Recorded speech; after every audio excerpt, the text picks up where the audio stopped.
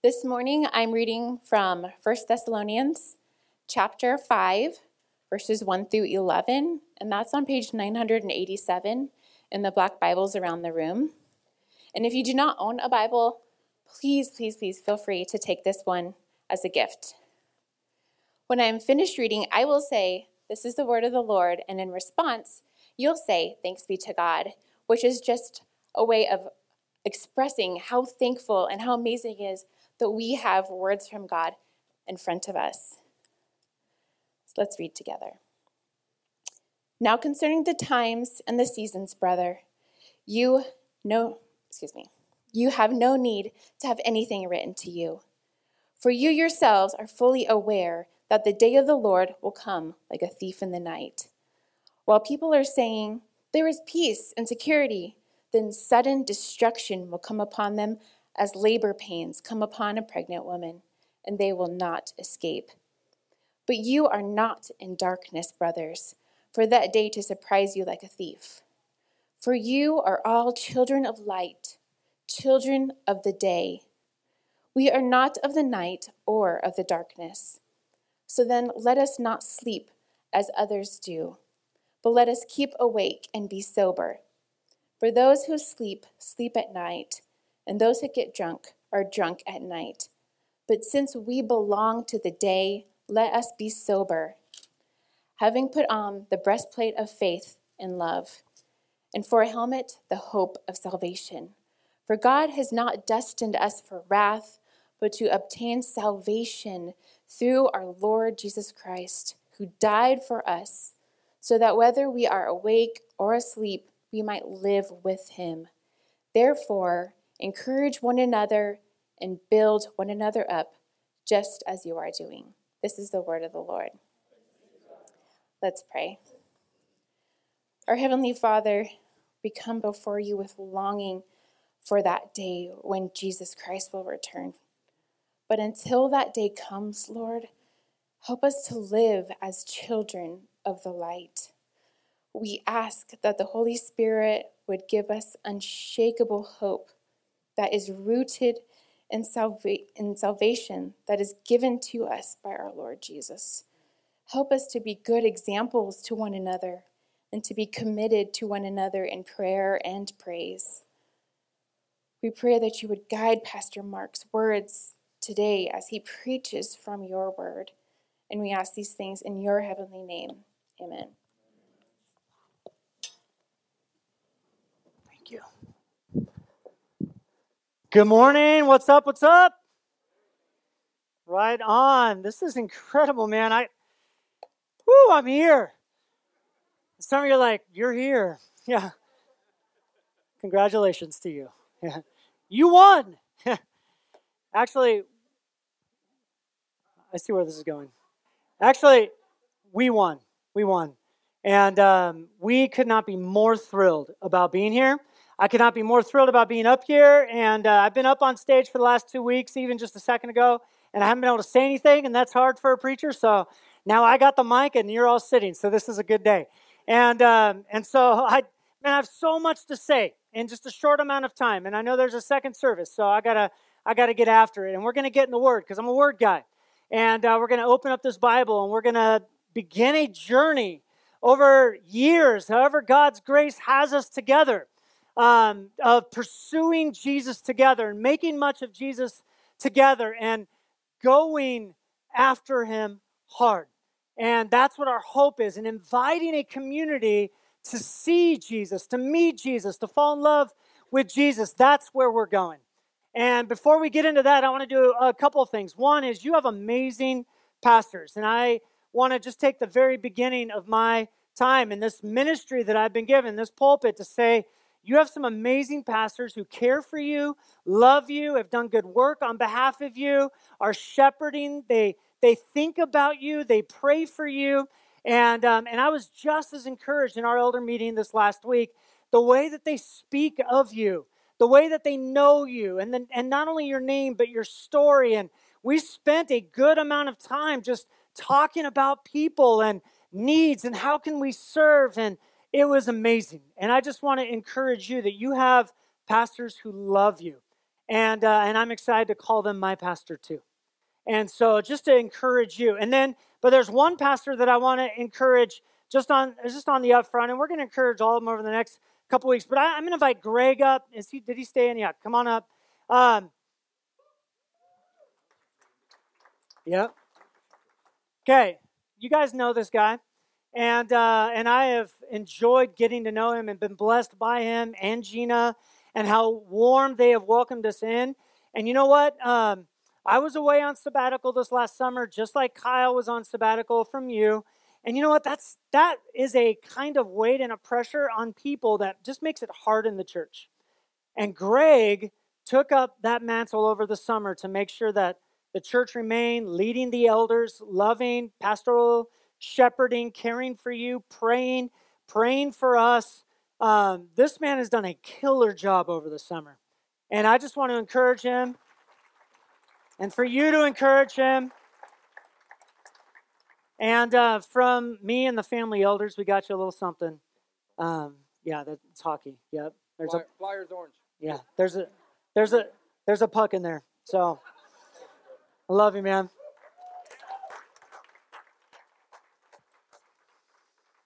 Oh gosh, here we go. I know you're thinking, all right, come on, preacher man, don't mess this up, you know? Somebody asked me this morning if I'm nervous. I'm like, well, are you? That's the question. Are you nervous? This is like a first date. We're like, we'll see how this goes. Before I get into that, here's what I want to do. I want to pray. And I want to start this ministry of the word by just surrendering my life, what God's doing in us. Obviously, he's doing a lot. We got to pray for Christy. There's so much I could share, and I will share about what God has organized. Just so you know, we found this tumor, and it was an incidental thing from another scan that turned out to be nothing, that God gave a symptom, I think, in order to discover this thing. And we were told it was Monday, after everything was done at Origin in Sacramento.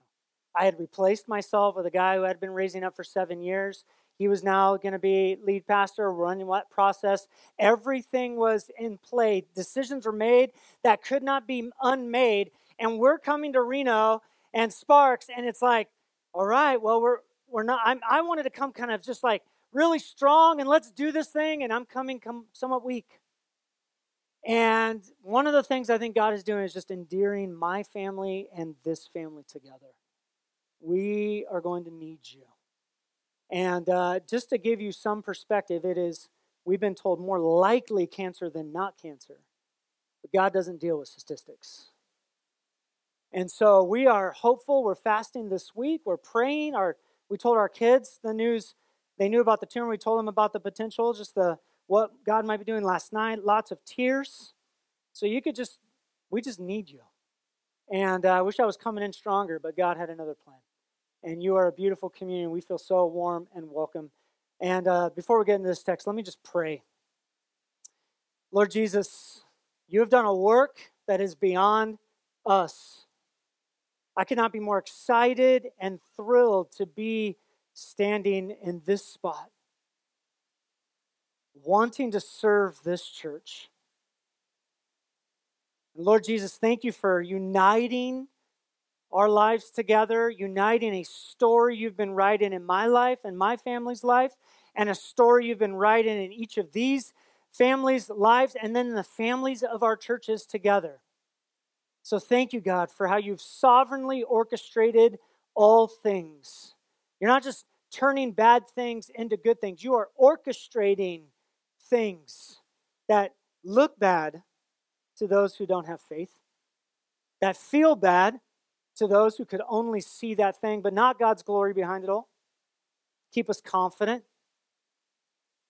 And we're not the only ones suffering this morning.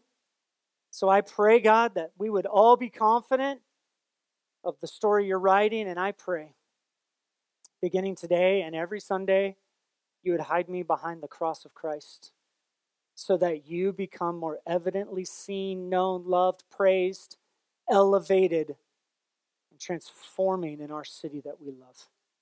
We pray in your name. Amen. Thessalonians chapter 5, walking into this viral hope that if we can see the things that Paul's talking about in this letter to this a very secular city, a melting pot of people from all over the Roman Empire. If we could see it and really capture what Paul's throwing down in 1 Thessalonians, we would post it. We would send it out. It would become viral. That's the whole point of this series. And in chapter 5, he's been sharing a lot, talking a lot, from sexuality, how we treat one another, to love, to belief, to truth, to doctrine, and then last week to death. And this week, he's kind of mixing it up, because last week was, how can you be confident that when you die, you're okay? That's last week. This week is, okay, we've dealt with death. What about when you're alive? And so much of our Christian faith is often thought on and emphasized in the death stuff. Well, you want to know Jesus, because when you die, you want to know Jesus just in case. It's like your fire insurance. You want to suit up and boot up before you die. And we talk about Christianity that way, but that's not what Paul is talking about. There is a death component, for sure, meaning that in Christ, you're going to raise up in your body. That's going to be radical. Heaven is going to be earthy. It's going to be human. It's going to be skin and tangible and touchable, and we're going to have dinner together, and we're going to go to your house, and you're going to come to my house, and it's going to be everything that has been lost because of sin and rebellion, shame and death, and the enemy. Heaven is very earthy. And so Paul's like, okay, well, if you get the right perspective about the end times, how do you live? That's chapter 5. Christianity is not just a death thing. It's a life thing. It's an everyday thing. And what we're doing now is a preparation, and in a small little shadow, a little fragment, is a piece of what it's going to be like. And that's what this church community is meant to be. That we love one another in such a way that it looks like what life will be like when there's no sin, no selfishness, no self-elevation, no self-praise. This becomes a small little tangible picture of the kingdom of God. It is incredible, and it becomes viral in a community and in a city. So Paul's focus is, okay, what about life? What about life? There's a lot of talk kind of in our current context about being #woke, right? There's a lot of conversation about woke. And there's some good conversations about being woke, like being awake to the realities of some minority groups, African Americans and other minorities in the U.S. That's a good thing that for maybe a long time we've not really seen very clearly. And that's a good kind of awakening that is happening. Another awakening that's happening is woman woke. Where's my women at? By mine, I don't mean mine.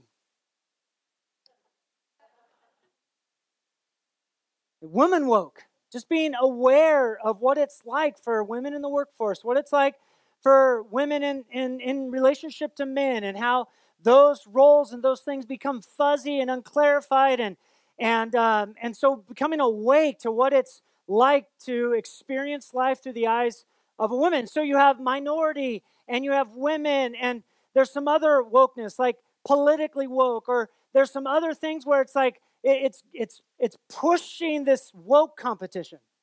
I'm more woke than you. My son is an honor student at woke.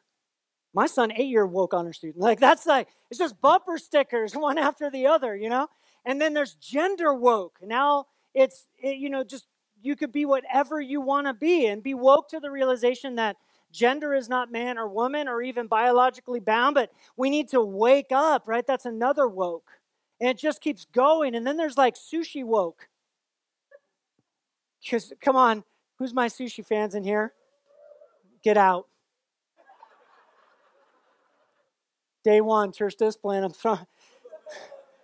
Sushi people are so woke. They're like, "Are you at it? This is amazing." And and it's like, okay, calm down. We've only progressed so far to have, fire in our houses to cook stuff, but go ahead, eat it raw. Caveman, where's your club? Eat your sushi, all right. Sushi people are crazy. And I'm only saying that I can't stand sushi because I want to meet you. You're going to meet me. I'd love to know you. Don't feed me fish. Sushi people are essential oil people. That's woke. Oh, is that a little sniffle? Here's some peppermint. Times 1,000,000. Here's 1,000,000 little leaves of peppermint. It's natural. Okay. All right, great. Yeah. And then there's essential fish oil woke.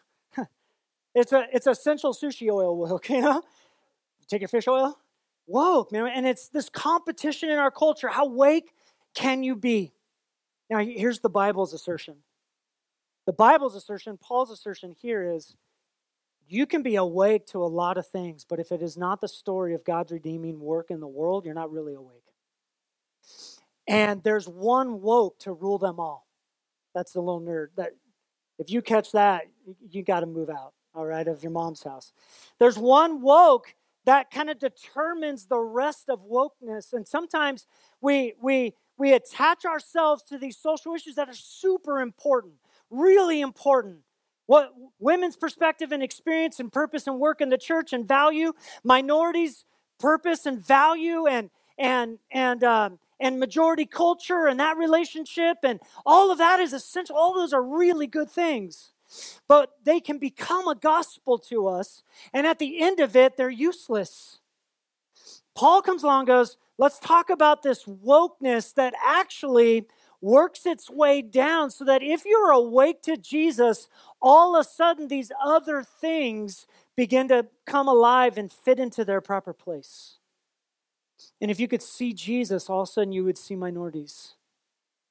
You could see Jesus, all of a sudden you would see women in their value and the way that Jesus values women and their created worth. If you see the gospel in its perspective, it just works its way down into our life. And that's what Paul is speaking. And the question out of 5 I'd have for you is, are you awake, and how would you know? Are you awake, and how would you know? Verse 5. Paul says, now concerning the times and seasons, brothers, and when you see that word brothers, that's actually the generic word for brothers and sisters. Isn't that great? So he's not just talking to the boys. He's going, hey, sisters, concerning that time. And this is what makes the New Testament somewhat special in comparison to what was happening in the first century, as Paul often includes both brothers and sisters. He's like, hey, church, concerning the seasons. What seasons? Well, as Pastor Kyle talked about last week, the seasons of Jesus' return. As you're just looking at the trees falling and the snow and all of that. What are the seasons happening in the world that is going to usher in the new kingdom, usher in Jesus?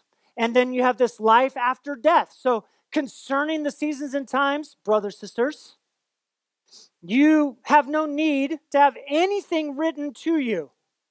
Verse 2, for you yourselves are fully aware that the day of the Lord will come like a thief in the night. Here's the context.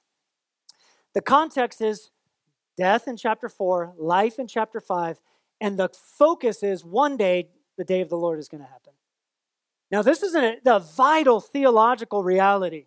Day of the Lord has a couple things happening. One of them that I'll point out is that the day of the Lord in the Old Testament referred to a day in which not just God would return out of the sky, but it referred to a day in which everything would be held to account and everything would be restored in the order of how God has created and designed it.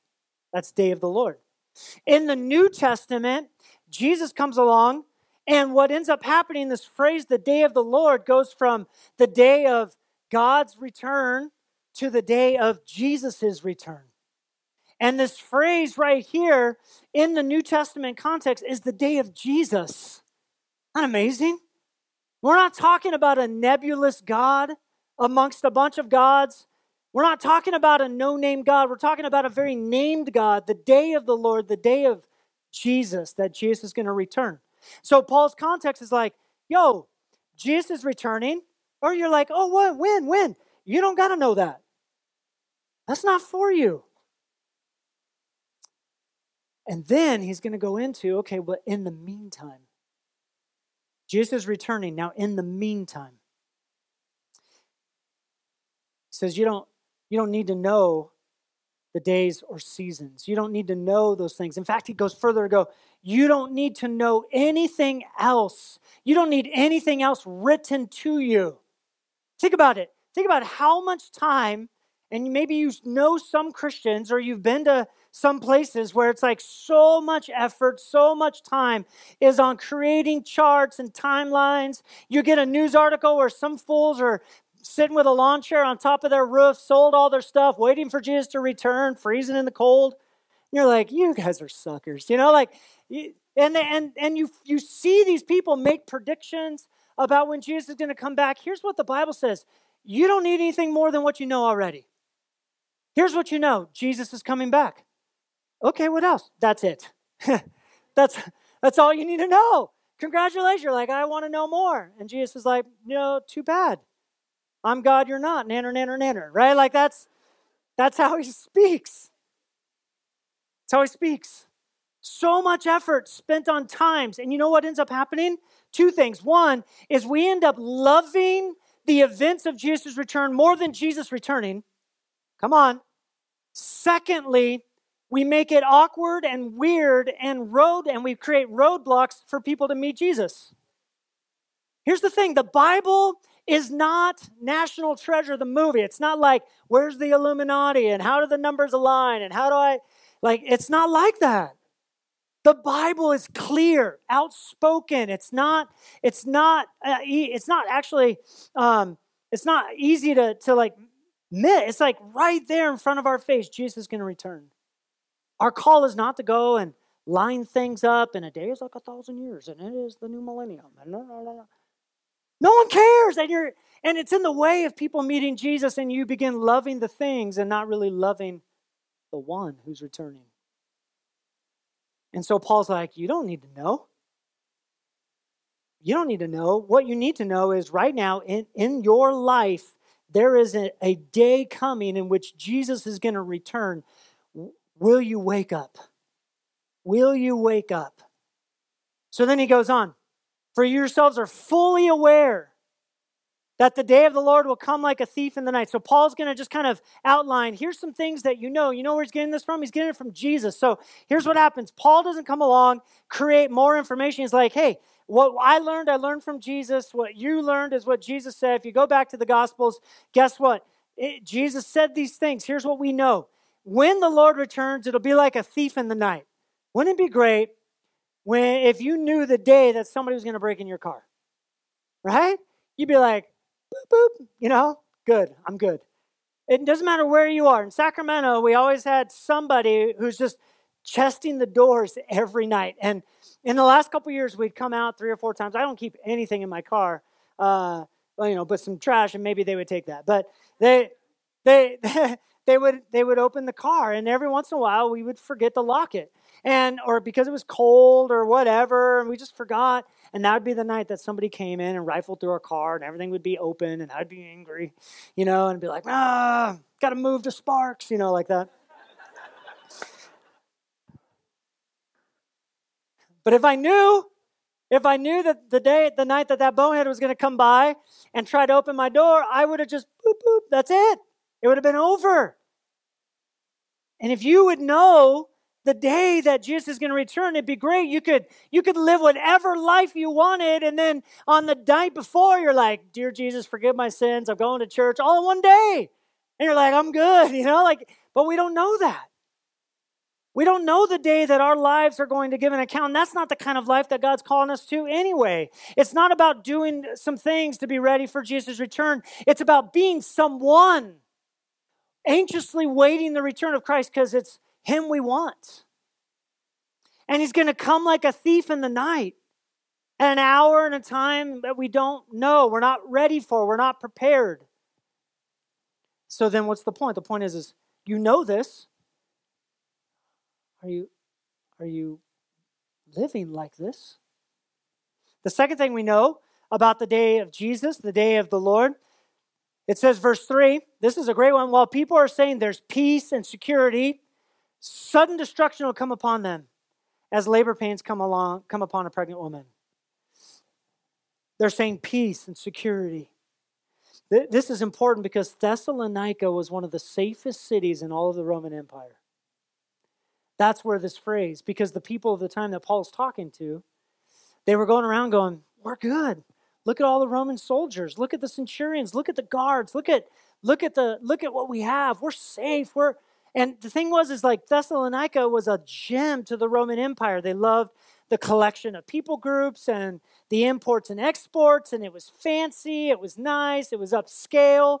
And so Rome, other than Rome itself, Thessalonica was this really beautiful gem in the Roman Empire, and they loved it, and they spent a lot of resources there, right? Because where all the fancy, cool people are, that's where all the money goes.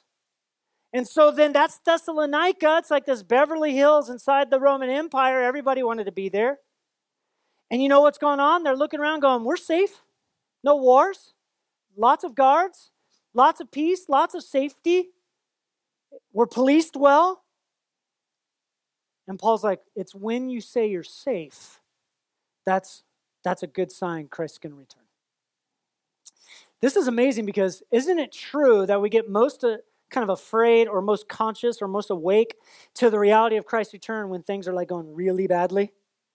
If you go back and you read the First World War or Second World War, you'll find people going, this is so bad. This has to be the thing that ushers in the return of Christ. The whole world is on fire. And then, nothing.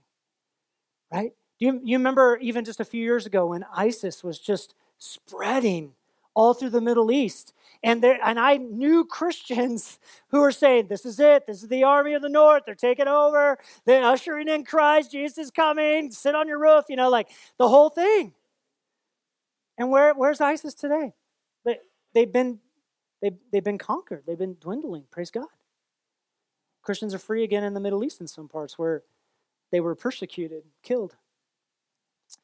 Here's what's amazing. Here's what the Bible says. It's not when you think everything is going to hell that Jesus is returning. It's when you think everything is not.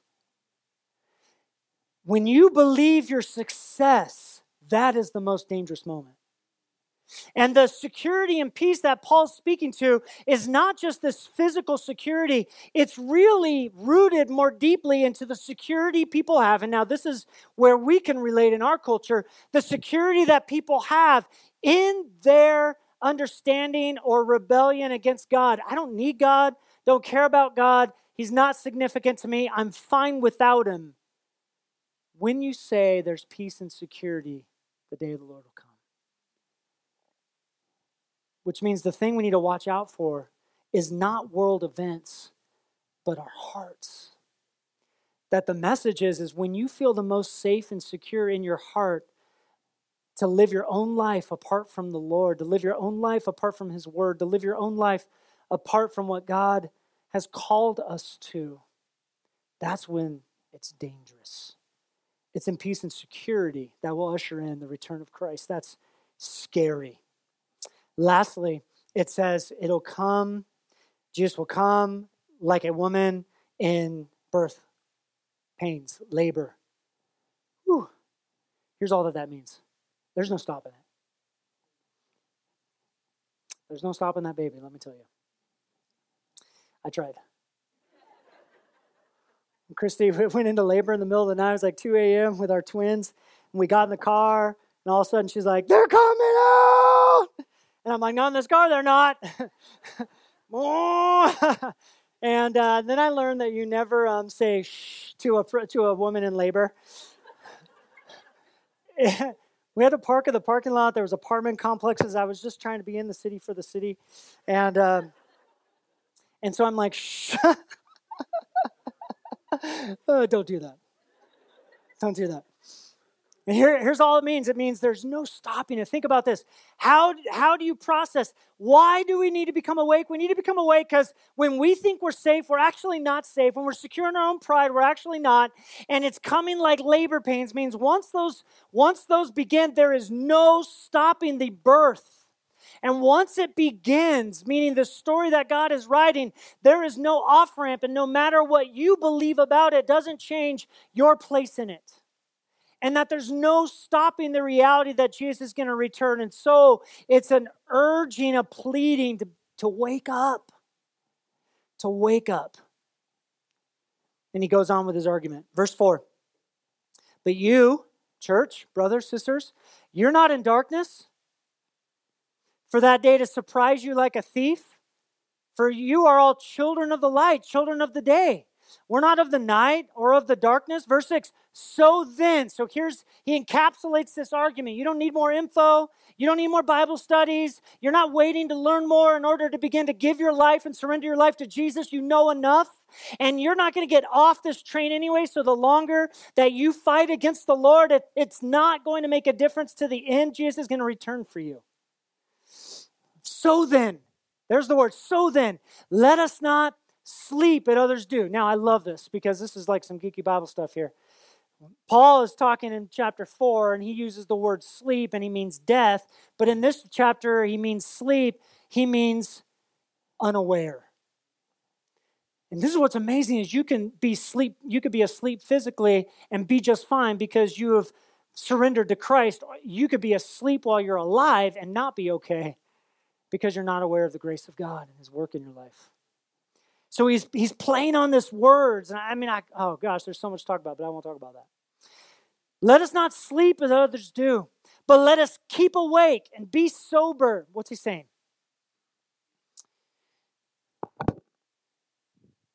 Paul is calling us to not just to a physical sobriety or a physical awakeness. He's calling us to a spiritual sobriety.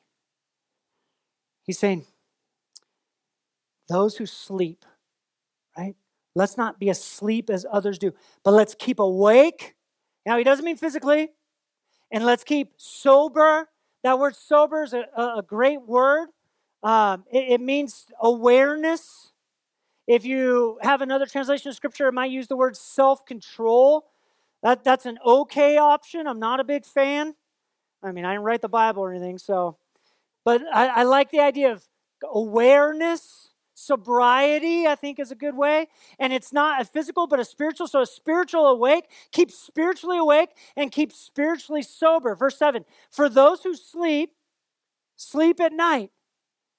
For those who get drunk are drunk at night. But since we belong to the day, let us be sober, having put on the breastplate of faith and love and the helmet of salvation. The point is everything in here is this metaphor.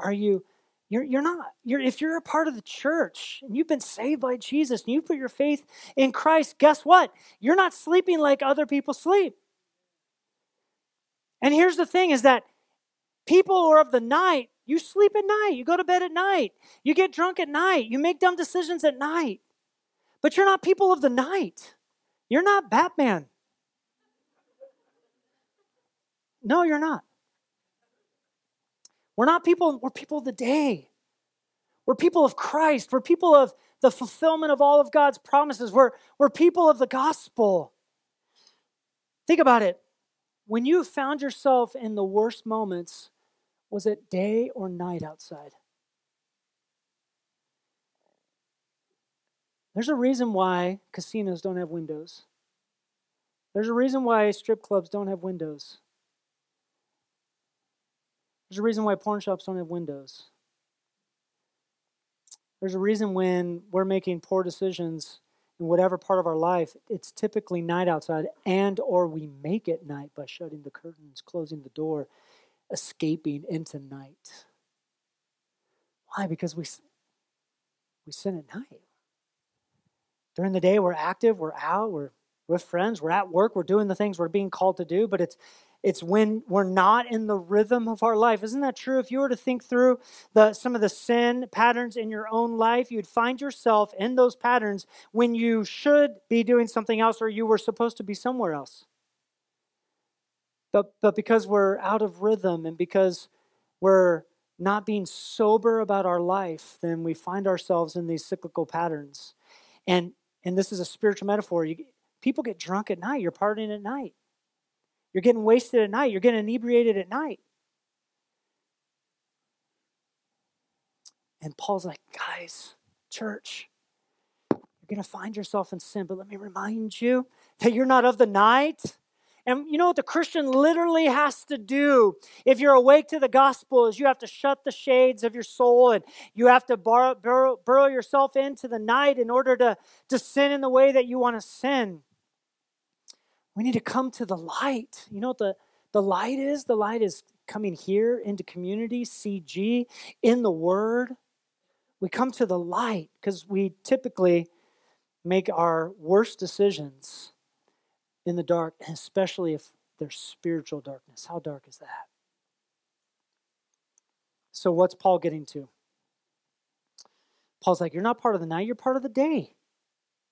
So then, be awake and be sober. Be awake and be aware. Be awake and be spiritually seen, aware, able, with all of your faculties. Because what you need is not more information, but transformation. And that's what Paul, right? You don't need more info. What you need is to be transformed by the thing that you already know. And here's the thing. If you've been a Christian for 6 months or 60 years, you have plenty of information to surrender your life this morning. We don't need more. More is great. It's helpful. It deepens us. But in order to surrender, in order to walk awake in what we know, we need transformation. I know Jesus is returning. I know a little bit about him. I know a little bit of the word. I've only been a Christian a short time. I'm taking what I know and I'm applying. I'm surrendering to it. And we don't need more info. We need more transformation. And that's what Paul is pointing to. The first thing about being awake is that being awake is to be transformed, not informed. Which means being awake is something spiritual has to happen. Something transformational has to happen. And you can't do it. So the very first thing that Paul says is like, okay, if you're going to be awake, it means that something has to spiritually transform you. What is that? Verse 2. Next point. Verse 8. But since we belong to the day, let us be sober. There it is, aware. Right? I need to be aware. God, how do I become aware? You got to do something in me for me to become aware. I can't do it on myself. No amount of information is going to change me. I've been going to church my whole life. Nothing has made a difference. I'm still the same person. I need something more. And so then Paul's like, all right, let's go here. Be sober, spiritually transformed, having put on the breastplate of faith and love, and for a helmet of hope and of salvation. This is radical. I'm going to break a couple of these things up in a short amount of time. How do we get this transformation? Paul's like, here's the transformation. Put on. Put on. Notice what he doesn't say. Go to church more. Do more. Think better. Happy thoughts about Jesus. He doesn't say, hey, just get really busy for Jesus and all of a sudden it'll begin to make sense. He doesn't say that. All he says is put it on. Put it on. The gospel is like, you know what? You don't need to join the team. You just put on the jersey, root for the team you're in. Put it on. It's not always what the Bible says. It's a lot of what the Bible doesn't say. And there's nothing in here that says do more, be more, fix yourself, do better. No, just put it on. Going, God, I need to be transformed. Paul's like, how do you get transformed? You see that gospel, and we'll get there in a second. Just put it on. Just receive it. Wear the jersey. Root for the team. You get to join in. But here's another thing I love about the put it on. It doesn't say you get to create the thing that you wear. What are you putting on? You're putting on the thing God has given you, not the thing you get to give yourself, which means this awakening to the reality of the day of Jesus is not going to come by you and your definitions of who God is and what God is doing in the world and what he cares about and what he doesn't. Our understanding is what God gives me, I put on. And I don't get to create it, recreate it, redefine it. I'm making a choice of whether I'm going to wear it or not. But then he calls it armor. What's up? Armor. So, yeah. Here's what I like about this word armor. Two things. One, what you're wearing determines how you think and what you do. What you're wearing determines how you live. Good example of this. One of the benefits of growing up in Southern California is that we always, it was like a big thing that we become a senior, you do your senior night out after graduation, and you'd go to Disneyland. And you'd go to Disneyland from 10 o'clock at night until 6 in the morning. And you would go to Disneyland with 50,000 other high school students from all kinds of the high schools from all of the LA area. And here's what they would do. There was a dress code to go to Disneyland. And you'd have to wear a collared shirt or a polo or a button shirt. You'd have to wear slacks or non-jeans, khakis, something like that. You'd have to wear non-tennis shoes. Otherwise, you wouldn't be able to get into the door. Why? And why? It's because there were so many students. And what they realized is when kids put on the collar and the girls had to wear dresses or nice slacks and good shoes. I mean, they're like on roller coaster, the high heels. It's crazy. Pandemonium. Heels going everywhere, sticking in people's eyes. I mean, it was nuts. But here's the thing. If you didn't hit the dress code, they kicked you out of the park. You had to have a dress code to go to senior night. And what they learned is they realized that before they had a dress code, they had all these fights and all kinds of problems and issues. And then they instituted a dress code. And you know what? All of a sudden, people acted differently. Because what you wear has a lot of determination of where you are and what you're doing in that thing, right? Well, when it comes to the gospel, he calls it armor. Why? Because when you put on armor, you're not just like going down to Target.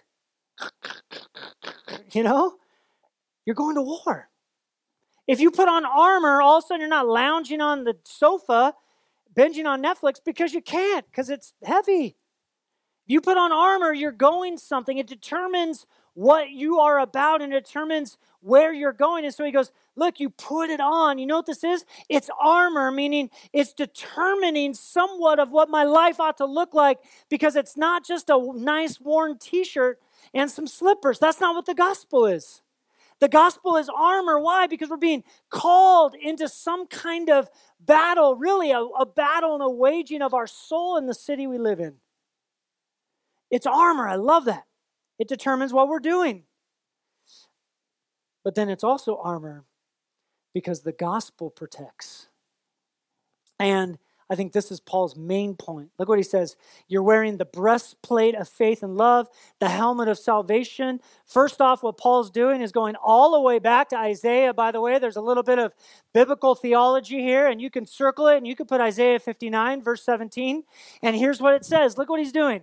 This is huge. The Bible's like, boom, it's one book coming together. He put on righteousness as a breastplate and a helmet of salvation on his head, talking about God. And he put garments of vengeance for clothing and wrapped himself in zeal as a cloak. Here's what had been known in who God was, especially in the Jewish community, that God is this warrior, righteousness is his armor, the helmet of salvation on his head, proclaiming his ability to earn salvation and not die on our sake and to save his people. Righteousness and salvation. But here's what Paul does. Because the gospel has enlightened us. The gospel has made these things more understandable and tangible. Paul comes along and goes, no. It's not just righteousness. It's not doing more. It's not being right. What is it? It is wearing faith and love. And on armor, there would have been gems and crests. And the thing that would have shined on the battlefield is the things that were on top of your armor. And the armor that we're being called to put on shines of, not of righteousness, that's God's work, but of our faith, trust, love. There is no such thing as love without faith in Christ, and there's no such thing as faith without real love and affection. Faith is not intellectual. Love is not intellectual. Love is not merely an action disconnected from something. It's very deeply connected to our faith in Jesus. And so we wear this armor. And you know what shines out? Our faith, our simple receiving. It's not my righteousness, it's his righteousness. And when he gives me the armor, the righteousness that I have is righteousness of faith that's been given to me, not on my account, but on God's goodness, and a righteousness of love, which is affection, that is given to me, not because I mustered it up, but because God is so good to give it to me. And a helmet of salvation. Verse 9. What are you being protected from? Remember I told you there was a couple views of day of the Lord. There's a positive view. It's the day of Jesus' return. There's a negative view. The day of the Lord is judgment, when all things are held account, when all people are held account. And it would have been frightening. The idea of God coming back, knowing all of your sin, knowing all of your decisions, all of your hearts, knowing it doesn't matter whether the lights have been on or off. God sees you, knows you. You can't hide from him. There's no way out. He knows you intimately, every thought, every motivation, every sin, every moment. It's all there. And then what? So if you're here, you're like, oh my gosh, I don't want the day of the Lord to come because I don't want, who can stand? Psalm says, God, if you mark my transgressions, who can stand? And so Paul says, don't be afraid of the day of the Lord. Why? Because the gospel that he has given you, that he has transformed you by, is an armor. And it protects you. Your faith is enough. Your love that is rooted in your faith is enough. The helmet of salvation that you put on, that protects the most valuable organ of your body, right? You're safe because the armor that God has given you to wear. And what are you safe from? Yourself, from sin, death, shame, and God's wrath. And if we don't, and that's in the text. I'm not just making that up. Verse 9. For God, listen to this, church. For God has not destined us for wrath. You know what he's saying? He's going, look, the day of the Lord is scary. God knows everything. What am I going to do? You're going to put on the armor of gospel. And that's protecting you from the wrath of God, which means there is no wrath coming for you. Because the armor is there. And what's the armor? Christ's righteousness for your sake. And the gem is on your chest. I have faith. I trust in Christ. And God's like, no wrath. Because you have the armor. It's all been done. What are you receiving? One, God has not destined you to wrath. Whatever is going on, please, whatever you do, never say to yourself, God is angry at me. Never. Never. When you find a tumor in your head, and it's potentially cancer, don't ever say, it's because God is angry at me. God loves you. He saved you. He's given you his righteousness. And here's the promise. God has not destined you to wrath, but to save you. And whatever means that he's going to use to that end, we go, God, do it. When we were talking with our kids last night about Christy and the cancer and the whole thing and the potential, here's what I was saying. I was saying, look, on the other side of this life, when you get to stand before Jesus on the day of the Lord, here's what will happen. Everything will come into such clarity that you would sign up for the things in your life that you wish didn't exist. If you knew how those things manifested or made visible God's glory, you would sign up for it again. And so you live in that right now. God has not destined you for wrath, for anger, punishment. He's destined you to be saved. Secondly, he died. Look he's not destined you for wrath, but to obtain salvation through the Lord Jesus Christ, who died. He died for you. And here's what's great. Remember the language? He slept so that you can be awake. Chapter 4, sleeping is death. Chapter 5, sleeping is unaware. Consciousness, soul. And what we're told is Jesus dies. He slept so that we may be awake. So when you go, I'm not good enough. I'm not good enough. I'm not awake enough. I don't have faith enough. We go, no. Jesus slept so that I'm awake. Jesus went to the ground so I could be made alive. And thirdly, the other thing that we put on this armor is it protects us from the idea that God doesn't want you. Who died for us so that we might live with him. whatever you say to yourself, when you preach this gospel, you're like, I have a mustard seed. It's a tiny little ounce of faith, but I have a faith in Christ that what he's done for me is enough, and I trust him. And I wish it was more, but it's not more today. It's all I have. Does he want me? In the armor of the gospel, when you become awake and transformed by the gospel and you put it on, all of a sudden you can confidently say to yourself, God wants me. How much healing would happen in your life if you knew how much God wanted you? He wants you like crazy. He wants all the time with you. He can't wait to have eternity with you. We know that because the reason that he died and the reason that we're not destined to wrath is not just to make us robots or to tolerate us, but he died so that, listen, whether we're awake or asleep, now we're back to physical death and life, whether we've died or we're still awake, we might live with him. He wants you to live with him. He's calling you. And he loves you like crazy. And if you could ever say to yourself, oh, here's what the gospel, I don't feel it, but here's what the gospel says to me. God wants me.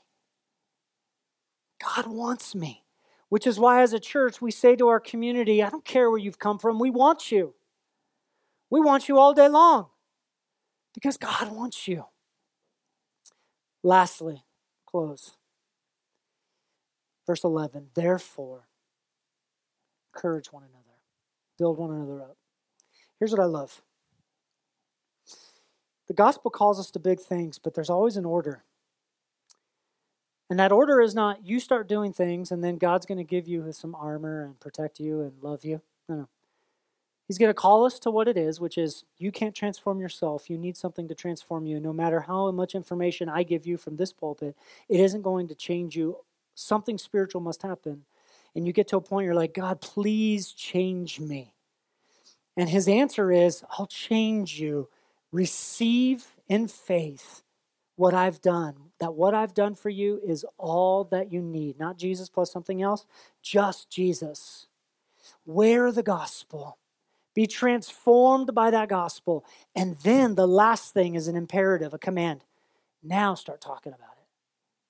Because here's the thing, gospel wakefulness or being awake to the gospel means not only that we need to be transformed, it means not only that we need to keep going back to the gospel, but it means that we speak up. See, there's a lot of people who say they believe and love these things about God, and yet they remain silent in encouraging one another. Paul says, encourage one another with these things. He doesn't say, look down, think less, show them how woke you are about God and big words and theology and Bible knowledge. He doesn't say impress them in CG with your gospel wakefulness. He says encourage them. Encourage the church. You've not been called to you, a Bible, a pen, and a sermon and a podcast. You've been called to a community of God. Encourage them. And the word encourage here is the word comfort. Synonymous. Comfort. Meaning use the revelation of God and his love for you, his wanting of you, his death for you, his not destiny you to wrath. Use that knowledge to comfort the church, and it must include words. That's what the very idea of encouragement is. You know what's amazing to me? When I hear Christians comforting one another in the exact same way that everybody else comforts people. Hey, you know what? Just try harder. Believe in yourself. Oh, you're really struggling in that thing? Have you tried magnesium? Here's some supplements. Here's some essential oils. That's what the world says, guys. I mean, it's not bad. Don't get me wrong. I'm not like a hater, on essential oils. Great, fine, whatever. But it's not the gospel. And the thing we need is not just more law. Take this, do this, go for a run. Right? It's not that. That's not the gospel. The gospel is, let me encourage you with what Jesus has done. And the thing that I think I get so worried about the church these days is a church that sings to Jesus like we just sing to Jesus, but then comforts everybody just like the world comforts them. with all kinds of false gospels. Believe in yourself. Have power to finish this. Just make the right decisions. Your marriage is suffering. Just choose right things. Oh, whatever. Travel more. Take less. Be fulfilled. Me time. Love yourself. Self-care. Hashtag. Shut up. It's Jesus. And it's what Jesus has done. And so then, yeah, sure, give some good advice. But after you said, look, if you're not sleeping, you're full of anxiety, realize this, that Jesus went to sleep for you so that you have nothing to worry about. That in heaven, there is nothing blocking you and God. You can rest because He loves you. He wants you. And all of your issues, come to Him. Then take magnesium. This morning, some of you need to be awakened by the gospel. Put it on. Might be your first communion. Put it on. This morning, some of you need to repent for your spiritual inebriation. Maybe some of the actions in your life are actually connected to your spiritual drunkenness. Maybe your actual drunkenness is not really about drunkenness. It's about your spiritual life, your soul. It's not in love with Jesus. This morning, maybe one of you needs to think of a person you've been afraid to speak the gospel to. So you've kept it on a surface level, hoping not to offend. But maybe it's time to comfort them in the truth of Christ. Lord Jesus, thank you. This beautiful morning and a first sermon and a incredible journey that we have together as a church. And I pray these things for us, because this is my church and my people. And together, we're going to make much of Jesus. And together, by your grace, we will be gospel awake. We pray in your name.